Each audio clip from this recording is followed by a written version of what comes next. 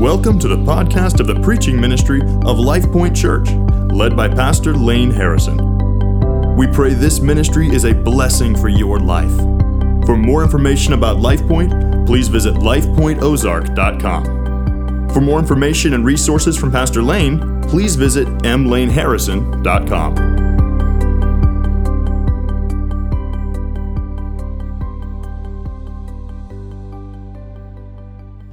Let's go to the Word. Daniel chapter 2. Today we're going to look at two kingdoms, one true king.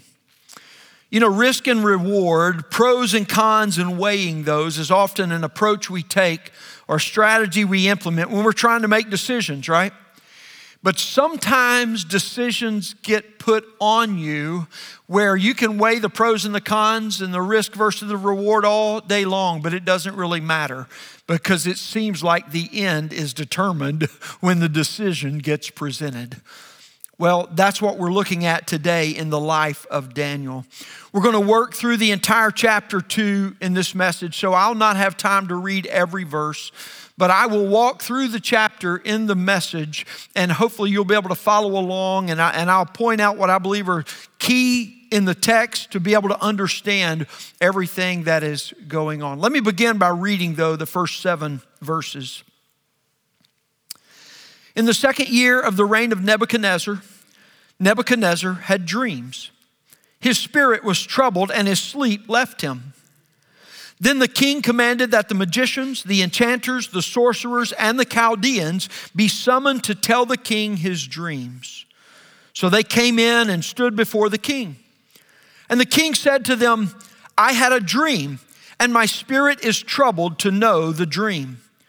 Then the Chaldean said to the king in Aramaic, O king, live forever.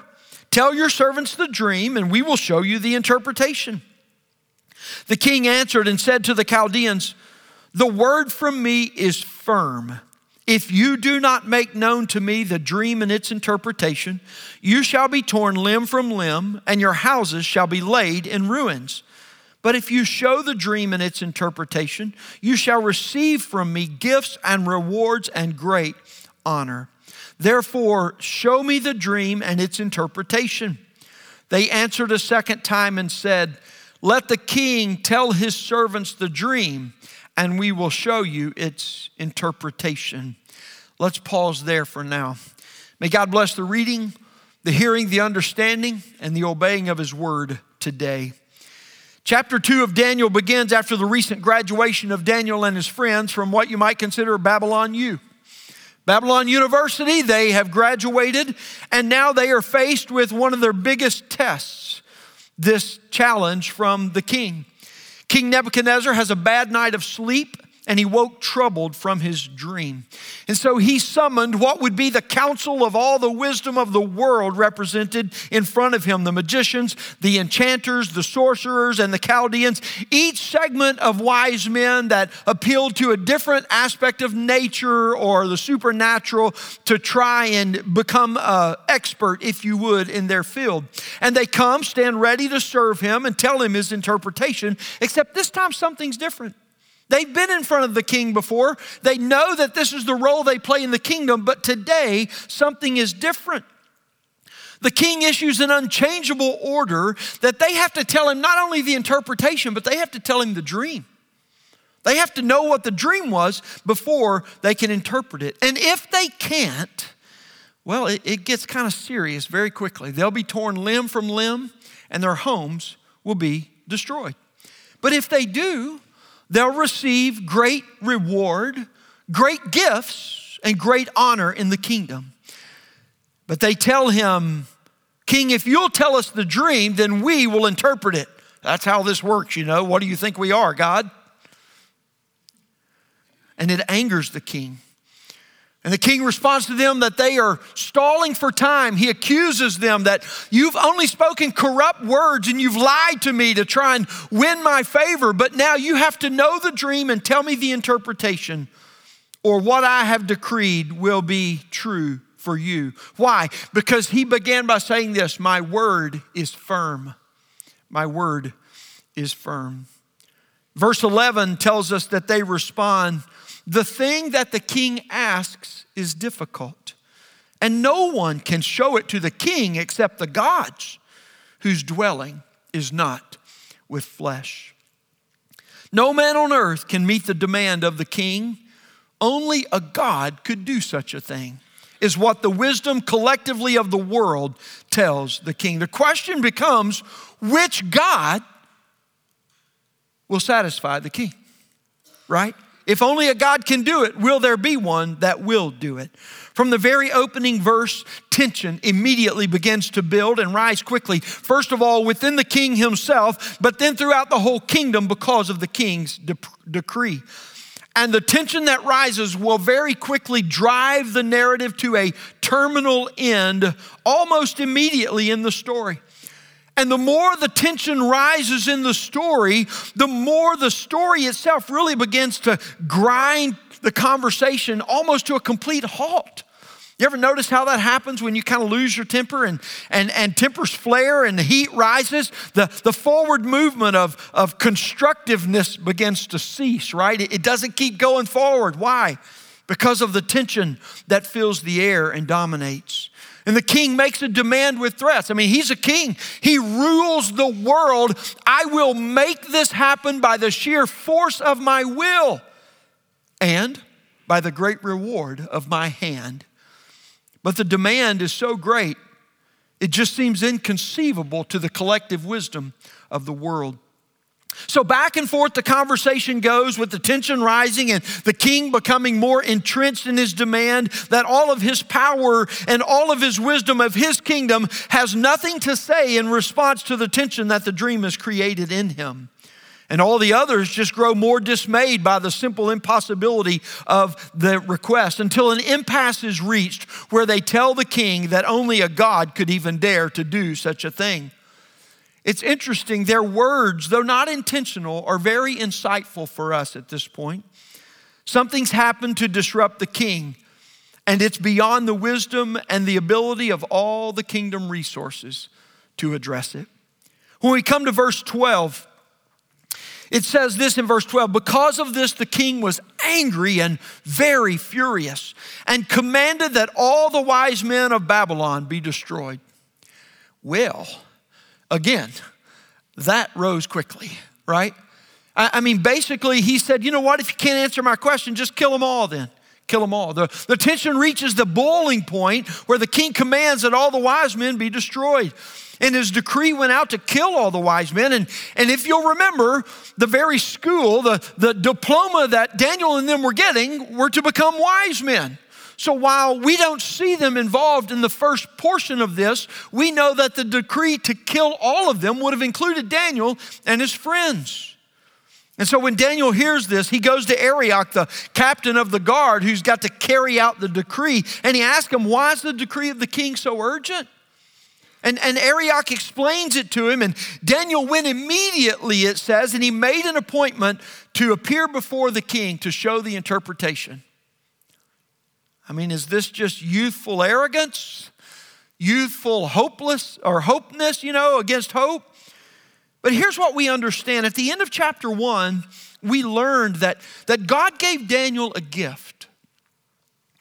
And that gift, particularly for Daniel, was to understand visions and dreams. That's what verse 17 of chapter 1 tells us.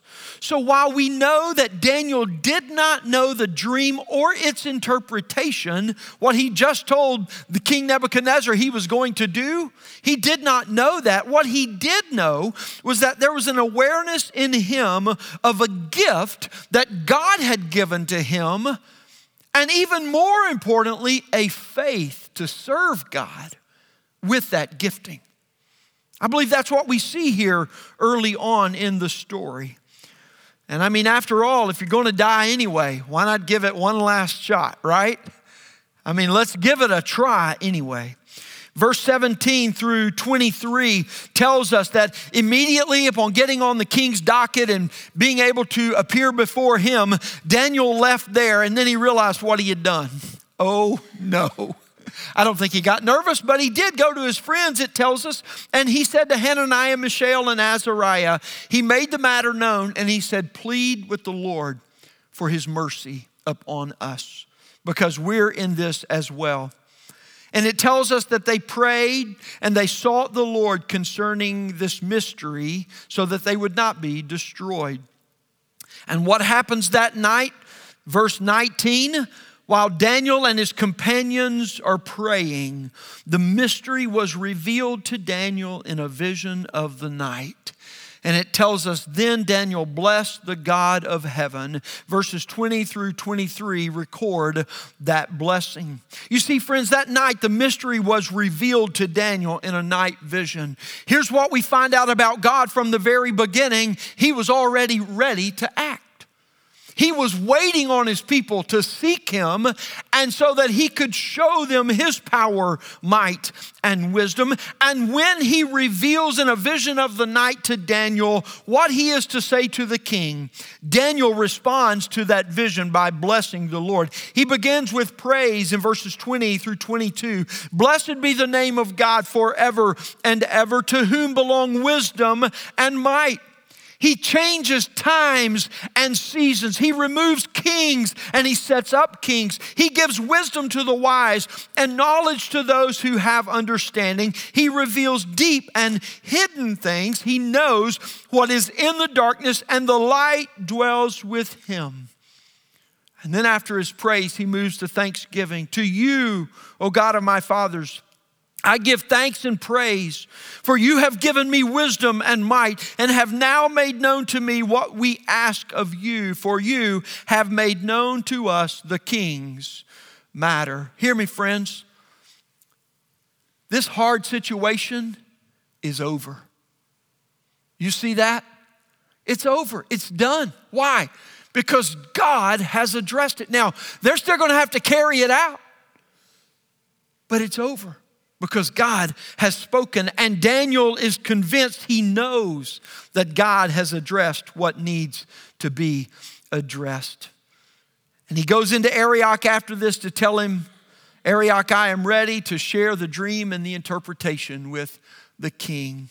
You see, after he finishes worshiping the Lord, then and only then is Daniel ready to bear faithful witness to his king, to the worldly king. Verses 24 through 30 tell us that Arioch takes Daniel in before the king. And you can only imagine Arioch's he's a little nervous about this because he's supposed to be out killing all of the wise men. And here he is reappearing with one of them. But if Daniel can really do what Daniel says he can do, Arioch's going to get some credit in all this as well. And so he takes Daniel in before the king, and the king asks, do you know the dream? Can you interpret it? And how does Daniel begin? Before he gets immediately to the business at hand, he takes care of the real business that's going on, and he recites to the king what his wise men have already said, but instead of ending in hopelessness, he brings hope into the middle of it. Watch this. No wise men, he says, can show to the king the mystery that the king has asked. But there is a God in heaven who reveals mysteries. Now, how did the wise men of the worldly kingdom end it? Only a God who's not made of flesh could tell you this. But they didn't know that God. And no God that they knew was one that would be able to do it. And what did Daniel say? I know one God. Here's the needle in the haystack that has parted the hay to present itself to Nebuchadnezzar. That's what Daniel's doing here. And he says this, he has made known to King Nebuchadnezzar what will be in the later days. The God I know, King, is speaking to you today. God gives Nebuchadnezzar a dream that disturbs him by the mystery that it presents. And God gave Daniel a revelation to know and to interpret the king's dream. Why? Because he's directing all attention to himself. Daniel makes sure that he honors God for the answer before he answers the king's inquiry. Verses 31 through 35, Daniel recites the dream to the king. The king sees an image, and it is an image that is mighty and overwhelmingly impressive in its brightness. It is adorned with the metals of greatest value in the world, from head all the way to the toe, those of great value, those of great glory, but also those of great strength and might, and the feet, they're mixed with clay. But then while watching, it tells us in verse 34, it says, a stone that is unhewn, uncut by no human hand, struck the image in its feet and takes the whole thing out. It's like bowling a strike. All the pins fell when this stone unhewn hit. And all the great metals, as they fell to the ground from being hit, it says that they broke into pieces. They became like chaff, and they were all carried away by the wind. None of them left any trace after it was gone. The only thing that remained, it tells us, is the unhewn stone that struck the image, and it became a great mountain, and it filled the whole earth. Verse 36 says, this was the dream. Then Daniel says, now we will tell the king its interpretation. Daniel immediately interprets the dream, and he begins by telling Nebuchadnezzar that God is the one who has given you the power, the kingdom, the might, and he is the one who has established you to rule over all creation. And King Nebuchadnezzar, you are the head of gold on the image that you saw. I don't want to butter you up too much, King Nebuchadnezzar, but you are the shining glory on top of the kingdoms of this world. Had to make him feel good for a moment, until Daniel said, but another kingdom will arise that will overtake you. And then another, and then another. And each of these kingdoms will be stronger and will conquer the previous.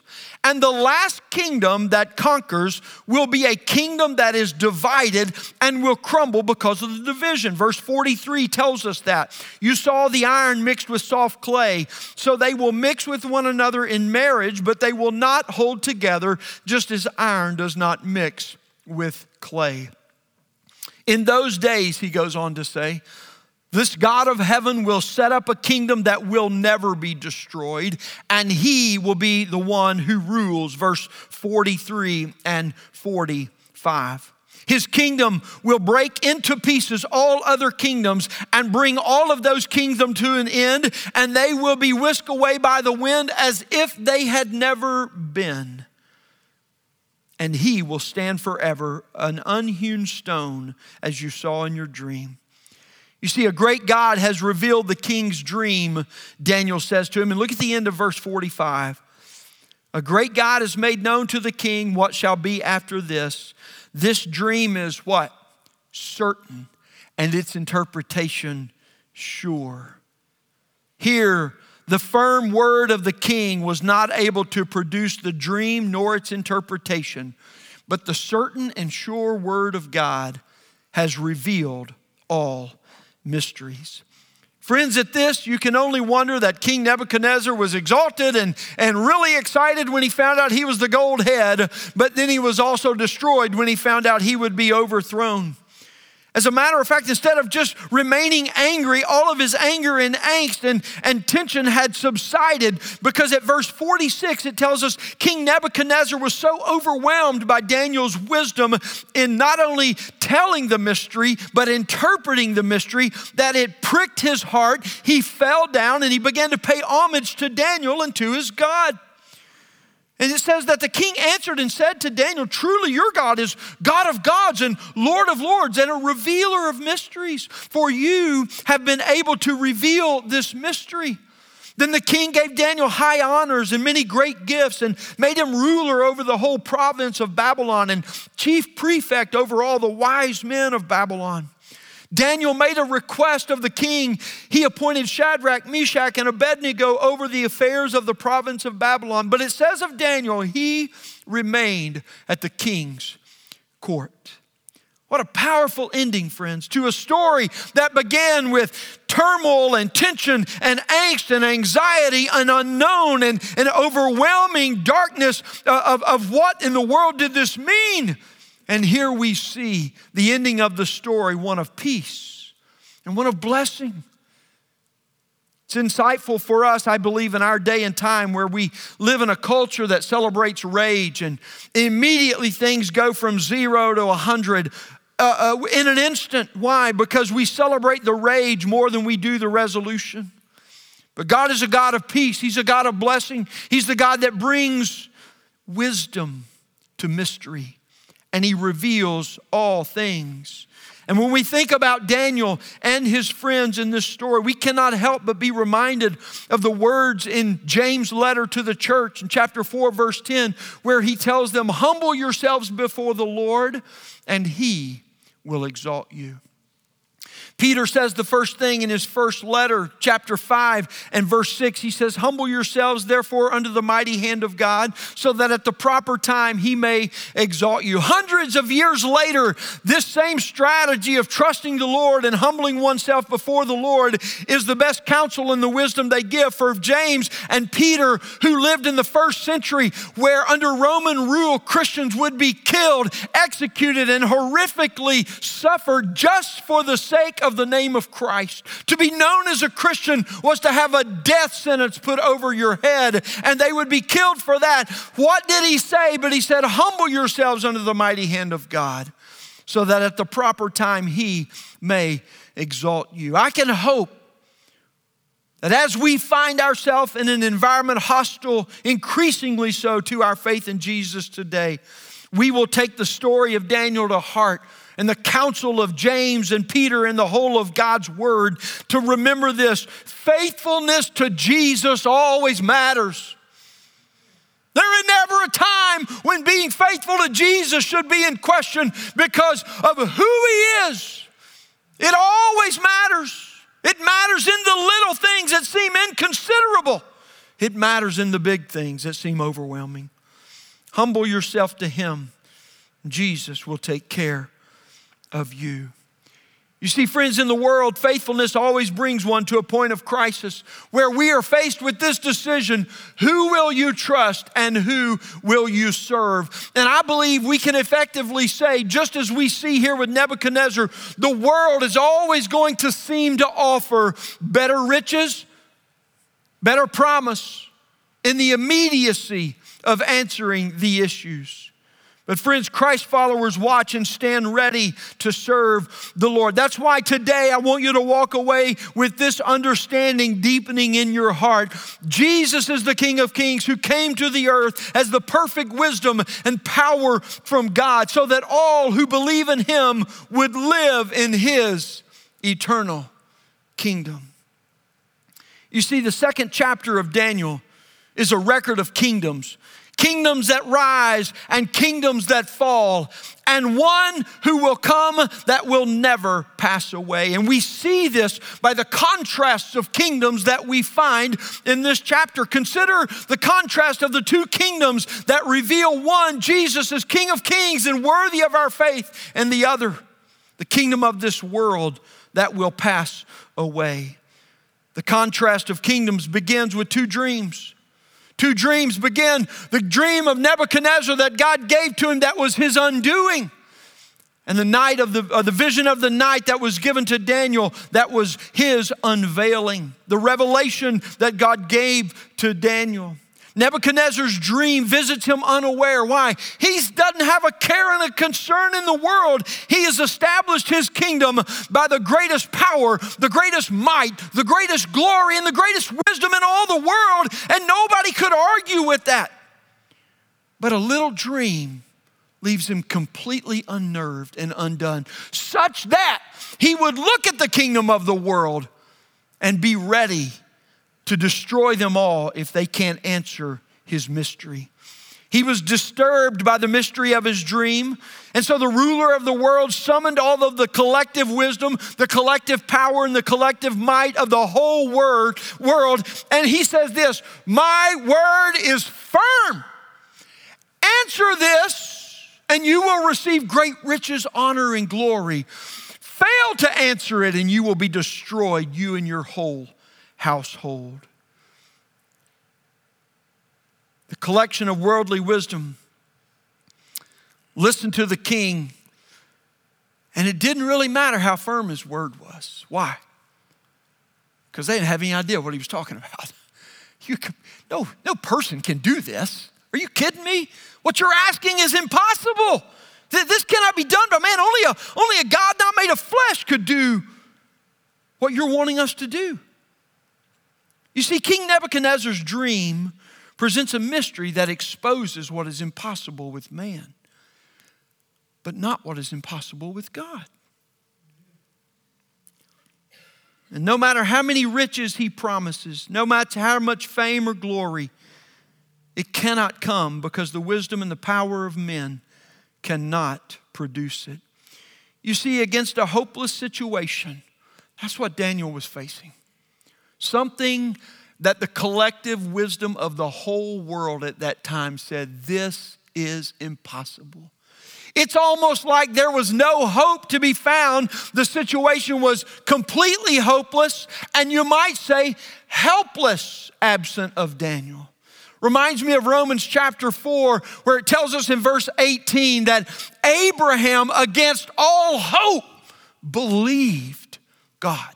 What he believing for? 100-year-old man with a 90-year-old wife had been promised that they would have a child. They'd never had a child before. Childbearing years were so far in the rearview mirror they couldn't even be seen anymore. But God said, you will. And against all hope in worldly terms, the Bible says Abraham believed. He just trusted. That's what Daniel did. That the collective wisdom of the world said, this is absolutely crazy. And Daniel said, but wait, there's more. Daniel hears and he summons his friends to seek God's mercy. While seeking the Lord, he receives a vision in the night from God that reveals the mystery. And he responds with the worship of praise and thanksgiving. You see, the revelation comes to the one who trusts, who seeks the Lord. For those who seek him find him when they seek him with all their heart.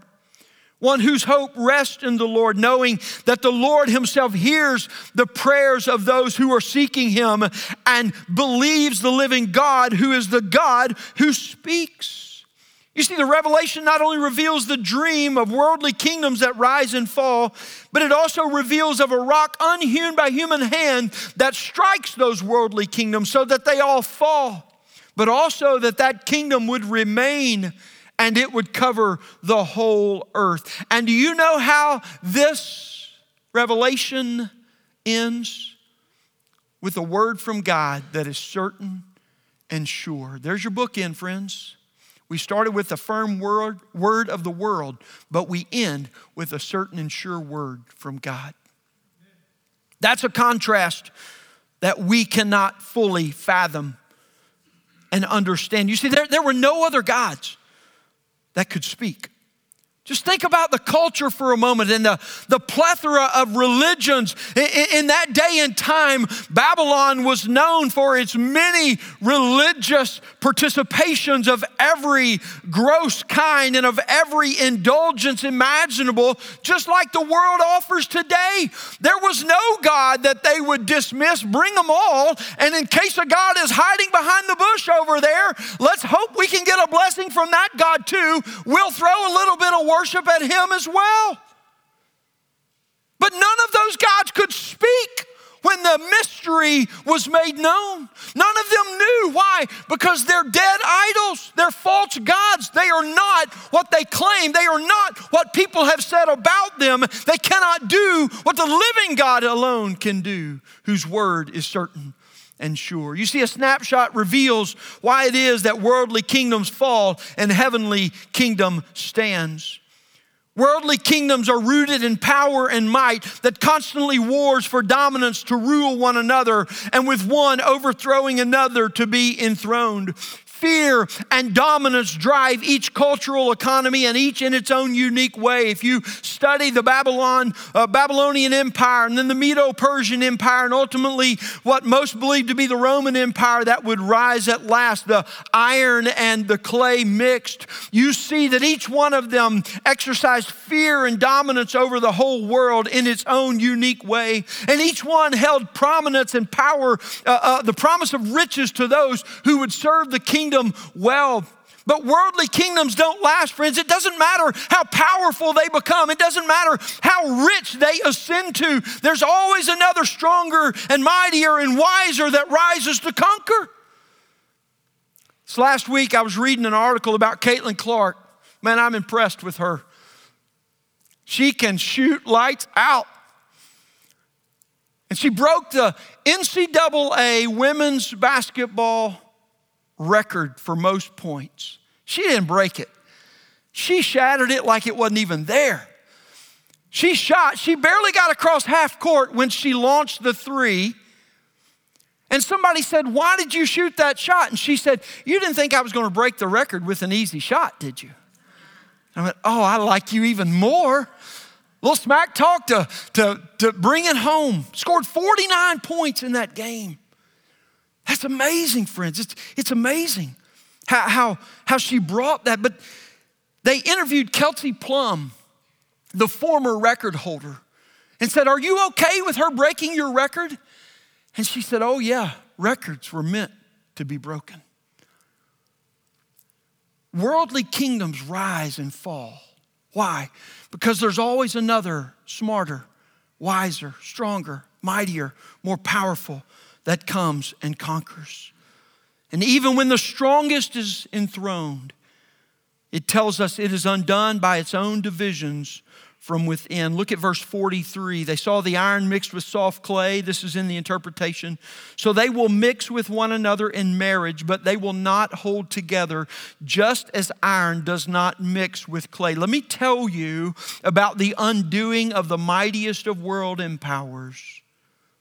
They were undone because literally the text says, the language says, they were mixed from the seed of men.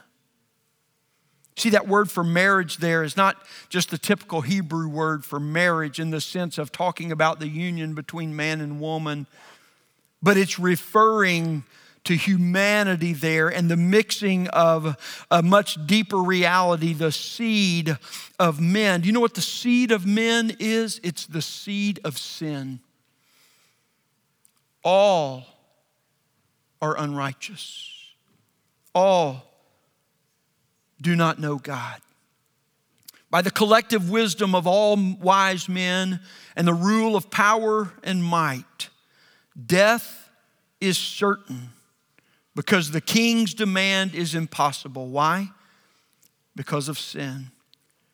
Friends, the sin of man that leads to death is the undoing of the kingdoms of this world. Hear me, I'm not just trying to offer a religious answer. I want you to understand what God is saying as is the ultimate end for every kingdom of the world. Immorality in its many varied and plethora of manifestations is always idolatry manifested. Immorality is always a manifestation of idolatry, worshiping false gods in false ways that will pass because they will not last. The world remains in this same condemned mixture today, friends. We're facing some of the same kinds of overthrows that we never thought possible. And it's confounding us. Most recently, the world's intelligence and wisdom manifest in what we're coming to know as AI, artificial intelligence. Oh no, what are we going to do? And we've got all these people who are self-proclaimed experts, thank you very much, who are pondering and postulating about what it is that this cumulative intelligence produced by combined data of humanity, what will it produce to see how it will remake the world by its wisdom? And on one end, you have people who are celebrating it and indulging it. They're so excited about it. They've already conceived in their heart how they can use it to overthrow the standing regime of the world and put themselves on top. Others are fearful of it. They're warning us of it. What could it be? What shall it be? Let me ask you something based on this understanding. The only question that we need to be concerned about in the midst of it is this: where's Jesus? And I'm going to tell you where Jesus is, even in the midst of AI. He's at the same place he was when Daniel was faced with certain death. He's on his throne. He's not had so much as a shudder of angst in him about AI. Why? Because even as we see in Daniel 2, the collective wisdom, power, might, glory of the world will never compete with the only living God who speaks. It is His word that is certain and sure. And it doesn't matter how firm that the world's kingdom's words become, they will never reach to God's word and His truth. Not even the cumulative wisdom of the world rattles God. Jesus Christ stands, friend, knowing His wisdom will endure because He is the living and eternal Word of God that has gone forth into the world that is both certain and sure. Hear me, friends. Our hope against hope is this, that there is only one true King. It doesn't matter what these puppets get on TV and the internet say about themselves and their kingdoms. There's only one true king, and He already knows the end of AI. Why? Because He decreed the end from the beginning. Two words that we need to understand in our own mind, but He has no limitations by. In the worldly kingdom, the heavenly kingdom of God has come in the person of Jesus Christ. And instead of men who conquer and war to rise to power and to rule by their wisdom and might, trying to build their kingdom and become God-like, Jesus, who is God, came into the world to become a man and to bring the kingdom of God to all who would believe and receive eternal life that only He gives. And you see, this man, Jesus Christ, who came, is a man who was tempted in every way, just as we are, yet, hear me, yet He remained unmixed. He remained unmixed, unconquered and unstained from sin. That's why it tells us He was perfect in righteousness in every way. Though He knew no sin, 2 Corinthians 5:21 tells us He became sin for us so that He could die in our place, pay our sin debt. That is the ultimate death of every person outside of the glory of His name, and give to us the righteousness that was His alone. That is the only way we make a way to be with God. And because of Him, we have life with God. Because we are hidden in Him, hidden in His death, hidden in His resurrection, certain that we died with Him, absolutely sure that we too shall rise by faith in Him. His kingdom is eternal. It will never pass away. Friends, how reassuring we have that Jesus, even in Daniel, is the stone unhewn by human hands that has come. And He is the one who will strike to destroy every human kingdom. He will become a great mountain and fill the whole earth with the glory of His eternal kingdoms. As the other prophets of the old say, as the waters cover the sea, so the glory of God will cover the face of the earth. You see, the worldly kingdom is a kingdom that's mixed, friends. Sin-stained in every way. Ever-changing, ruled by many. That's not to say it's not impressionable. That's not to say that when you look at it, it's kind of overwhelming in glory to begin with. It's got so much promise, but it's constantly moving towards its inevitable demise because it's temporary. It's temporary. But the heavenly kingdom, friends, it's fixed, not mixed. Fixed by the eternal one who rules all, increasing to cover the face of the whole earth. It shall never be destroyed, but it will break into pieces all the kingdoms of this world. Those who trust in the kings of this world will go as the worldly kingdoms go, away to their certain death, utterly destroyed forever. But those who trust in the King of Kings, Jesus Christ, who has come from heaven, they will spend eternity with Him in His kingdom. We sing of this in one of our songs, Ancient of Days.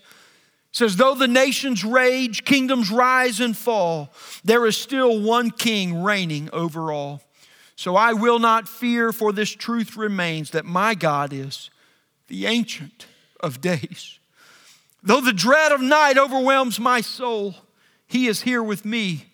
I am not alone. Oh, His love is sure, and He knows my name, for my God is the Ancient of days. None above him, none before him. All of time is in his hands. For his throne, it shall remain and ever stand.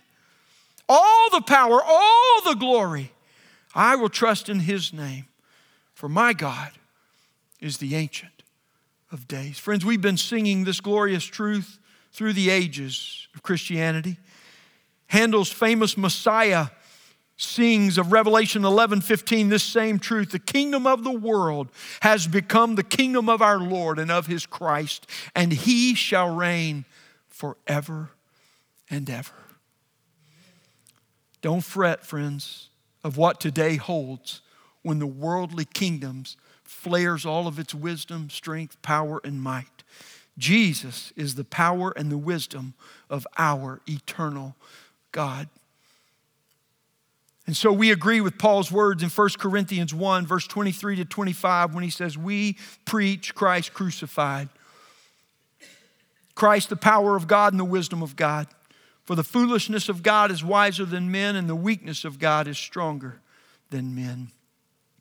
The kingdoms of this world are set up by men who make themselves into kings and use people to try to make themselves a god.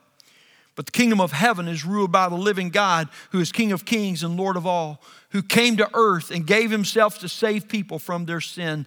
John 18:36 reminds us Jesus is the king of a kingdom that is not of this world. Build your life on the kingdoms of this world with your hope and your trust in all the gold, the silver, the brass, the strength, the might, the wisdom that they can build, or any system of power, wealth, or knowledge that they produce, and you will pass away like chaff in the wind with them. Place your faith in Jesus Christ, and you will inherit the eternal kingdom to rule with him. Kingdoms rise and kingdoms fall, but there is one who will stand through them all. Jesus is the King of kings who came to earth as perfect wisdom and power from God so that all who believe in him would live in his eternal kingdom. Would you pray with me?